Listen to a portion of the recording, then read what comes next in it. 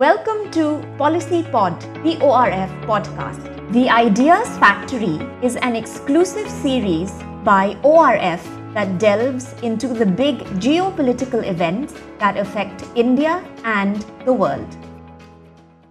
Hello and a very warm welcome to the Ideas Factory. I'm Nakma. Joining me is Professor Harsh Pant. On this episode of the Ideas Factory, we will continue to discuss Ukraine and the crisis that is there because the standoff continues and there is a sharp line between Europe and Russia. We do not know what is the way ahead right now because the talks have not been very fruitful. Along with that, we'll also look at China and Xi Jinping speaking at Davos, the Chinese policy, the Chinese doublespeak, China constructing a bridge again, which India considers illegal. So all that we are going to look at on this episode of the Ideas Factory. A very warm welcome to you, Harsh. And I would like to begin this conversation by your analysis on what's going on the Ukraine front. The problem continues, the standoff continues. Ukraine is a flashpoint between Russia and the West. And UK now accuses Russia of the threatening behavior, and hence UK has sent arms for self-defense for Ukraine. That's what UK calls. Russia is very adamant. About 100,000 troops are already there in Ukraine, and Russia is adamant that Ukraine cannot become a member of NATO. So all this is going on, and we see a sharp line dividing the two. All these talks have not really brought out any result. What is the role of the US now? It's more between Europe and Russia. So what can US do here? These are big challenges for Joe Biden. Thanks, Nagma. It's quite interesting because it's quite, the way things are unfolding in Europe, it's quite reminiscent of the Cold War, heydays of Cold War, where it was the Soviet Union and America actually fighting over Western Europe. Now, of course, the landscape is much wider, and Ukraine has become that battleground on which some of these geopolitical concerns are playing out. Of course, last week, there were three sets of conversations between Russia and the US, Russia and NATO, Russia and OSCE, and none of them actually resulted in much. And the challenge, I think, remains as it is, because the fault lines are quite sharply drawn, and the distance that the two sides have between their own perception of the problem has not been bridged at all. Now, of course, in the last few days, we are hearing very serious concerns being raised both by the White House and by European capitals that that a big crisis, if not a full-fledged war, is on its way. And Russians, of course, denying that and then saying that, look, we are doing what is important to stake out our positions. Now, I think fundamentally the challenge is a geopolitical one, and whether in this in the 21st century one can go back to this old idea of spheres of influence that Russia seems insistent it wants to maintain. And the question is whether Ukraine's fate will be decided by Moscow and European capitals, or by Ukrainians themselves, or by Ukraine itself. And that is, I think, a big challenge because Russia, of course, is insisting that under no conditions can Ukraine be allowed to join NATO. But I think what is interesting is what Russia is doing is it is also generating anxiety in Europe and countries like Finland and Sweden. There is this, again, a talk is emerging of whether these countries that have not joined NATO, that are not members of NATO, should join NATO once again. And of course, then there is UK, which is now stepping up and saying that, look, we are willing to provide some basic weapons systems, basic anti-tank missiles to Ukraine. And of course, UK has been also doing some training for Ukrainian forces for some time, ever since the Crimean crisis. So I think the questions remain unresolved, and whatever happens going forward, it's very clear that Russia has an upper hand at the moment, because it's largely they who are going to decide which way the cookie crumbles. Yes, of course. And Harsh, do you think it's a very tricky situation for also countries like Germany, who seem to be doing a bit of a freelancing here, because the rest of the West seems to be, or actually portrays to be united as far as Kremlin is concerned, but it's a test for the new Chancellor Olaf Scholz too, and some conversations have started between Germany and Russia. And do you think this not Stream 2 pipeline can be used as a geopolitical weapon here? I think it's in some ways it's already being used, Nagma, because EU is, despite all the concerns that are emanating from European capitals, Europe has still to come out with a coherent set of response to this challenge. And all the heavy lifting is being done by Washington, and Washington would certainly like Brussels to come out with a united policy. But as we know, its foreign policy in European Union is a very tricky business. And Germany in particular, as the point that you mentioned, is not at all keen that a conflict between Russia and West escalates, or that Russia is targeted, because there is a clear economic angle, and there is an angle about gas and energy supplies from Russia, which at this critical time in Europe, when it's the high tide of winter, the inflation is already very high. I don't think countries European capitals would like any attempt to ratchet up the pressure, but clearly, I think things are unfolding at a faster pace than perhaps the ability of European capitals to manage at the moment. And Washington would be very keen that they come up with a position. Let's also remember that Washington itself, or Joe Biden administration itself, is facing a very, very critical choice exactly at the time when they should be celebrating 1 year in office. And this is one of the trickiest challenge on the foreign policy front that the Biden administration is facing today, at a time when its own credibility domestically is going down. Biden's opinion polls are terrible, and I think the polarization is immense. So I think the ability of West to stand up to this challenge also remains an open question at this point. So clearly, there is certainly there would be a desire on the part of Washington and certain European capitals to put up a united front, but operational challenges in putting up that united front are very, very visible. Oh, of course, there are operational challenges in putting up a united front, and now that the UK has been sending arms for self-defense for Ukraine, and Russia is very adamant on its position of not letting Ukraine or Georgia join NATO. You think this situation there is in fact deteriorating, and it can lead to more tension, or more like a warlike situation there? Now arms coming in, and Russian troops are also guarding Ukraine. There could be the chances of conflict go up in this kind of a situation. Yes, I think what is striking is that diplomacy is being pursued, but both sides are keeping their powder dry. And both sides, of course, we have 100,000 troops, Russian troops surrounding Ukraine. And we have UK saying that, look, we are going to go ahead with supporting Ukraine to a limited extent militarily, through weapon supplies or and training that they have been doing for a long time now in Ukraine. I think that the question would be whether whatever measures or whatever the steps Moscow takes next, how would the West respond? Because the choices are not that many. Either you sanction Russia, which is something that West has threatened, and of course threatened that sanctions would be so extreme that Russia would, the consequences for Russia could be devastating, or you ratchet it up militarily, for which there won't be much appetite. Now, let's also remember that I think a long, drawn-out military conflict is also not in the interest of Moscow and Mr. Putin. He's also facing his own sets of challenges domestically. If there is a crisis in which his forces are drawn into Ukraine, that's not something that he would like.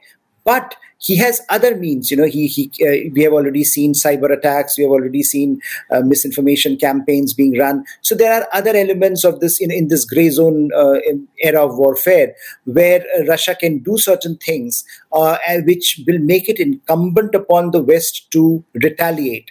And that retaliation would then mean that there will be an escalation ladder which both sides will have to climb quite rapidly. And in such a situation, conflict becomes a very likely possibility.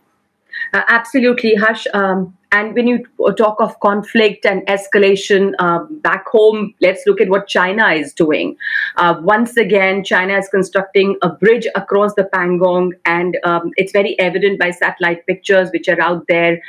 Very clearly, they're continuing with the construction even during this harsh winter months. You can see snow-covered land, and the construction is going on. Now, the question is, of course, India says it's illegal, the construction that's going on. It's the same area where the standoff took place. Now, how significant is this action by China, is this construction of a bridge by China in the wider conflict in case of a war-like scenario? How does it alter the game? Or do you think, is it a stepping stone towards infrastructure or further infrastructure encroachment? Yes, I think it is an attempt by China, which it has been doing now for quite a while, to gradually change the facts on the ground, to gradually alter the topographic realities, and that is something that inch by inch salami slicing that it does has led us to this position where, much like in other areas of conflict, we are seeing the same pattern being repeated along the LAC. It is also interesting that that this is something that is happening along the Bhutanese border, where we are seeing now increasing construction by China, which Bhutan considers an area which is disputed. So clearly, I think all around the LAC we are seeing infrastructure reinforcement and a clear message by China that that this is this dispute, that this conflict, that this border row will is a long-term one, and India should be prepared for it. I think the other fact that we have to also acknowledge is that this is a very important year in Chinese calendar, political calendar. Xi Jinping is likely to be crowned emperor this year for life. Formally, we know that he has already attained that position. But I think for him to showcase a certain sense of strength globally, that what he's doing and what he's trying to do with Chinese neighbors is being done on Chinese terms and conditions, is going to be a very important hallmark of his leadership, both for the domestic audience as well as for global interlocutors. So I don't think, even if you look at it from the domestic political angle, it's very unlikely that there is going to be a possibility of de-escalation this year, because throughout the year, as the National People's Congress, as we move towards the National People's Congress and Xi Jinping's coronation, in some ways, we are likely to see such provocations more and more, and we are likely to see Xi Jinping positioning himself as the best guarantor of Chinese security to his domestic audience. And I think that is something that not only India but the world should be prepared for. These are going to be a few very turbulent months ahead, and perhaps even a year. Absolutely. You're saying it's going to be not only turbulent months, but a turbulent year ahead, because Xi Jinping is positioning himself in a certain way for his domestic audience, and he will be actually formally crowned the emperor. But it's all, we understand it's all the positioning, and China will escalate this way. But how big a concern should it be for India, considering if this is happening now? I'm talking about the construction of the bridge across the lake. It gives Chinese soldiers or the Chinese forces the ability to quickly mobilize soldiers to either side of the lake. I mean, earlier they had to take a much longer route, and if this construction happens, that distance is cut down by some 150 kilometers. So that definitely makes them stronger, gives them the ability to mobilize faster. So this should be a big concern for India, right? And the India-China standoff that we had seen earlier in February 2021, this has been a flashpoint. So do you think it's significant? India needs to worry about it? India needs to do something about it? Yes, I think the kind of reinforcement, both infrastructural reinforcement as well as military operational reinforcement that we have seen along the LAC on the Chinese side, is, as I said, is a sign that Chinese are not willing to back down, and gradually they are trying to gain, operational flexibility, so that when the time comes, they are able to mobilize as quickly as possible.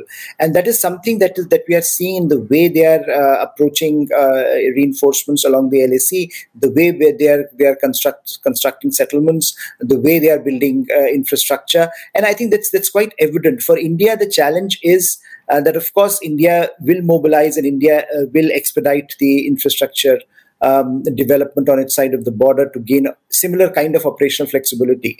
But I think the challenge is that given the long-term disparity between the two countries, it is going to be a long haul for India before it can match infrastructure to infrastructure or dollar to dollar investment. But I think what India can do, and is perhaps trying to do, is to gain local superiority where there are flashpoints along the LAC, to make sure that Chinese forces are deterred if they decide to become more adventurous. Now, whether that succeeds or not remains to be seen, but I think under the present circumstances, that is a sensible option. And also the fact that India continues to it is interesting that what we are, although the core commanders, meeting regularly has not yielded any benefits so far, apart from one disengagement that we saw last year. But I think the fact that the two sides continue to deliberate on it is a fact that I think both sides see.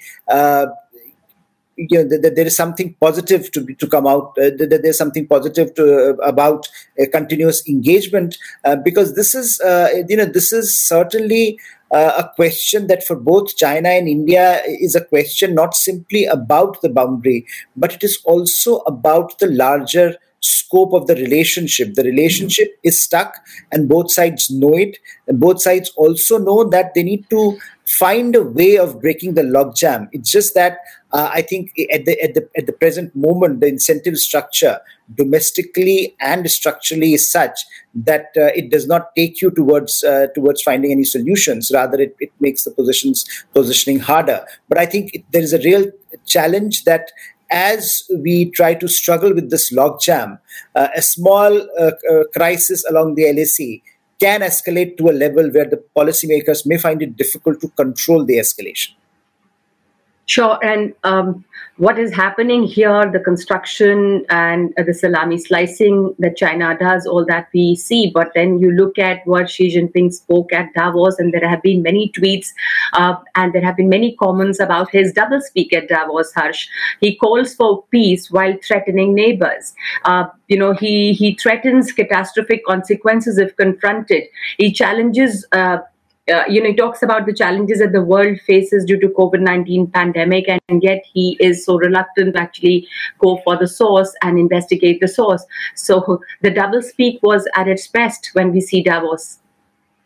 Yes, I think Davos has become a platform where perhaps the fault lines in the Xi Jinping ideology become very stark, because there he's trying to attract global investors to China.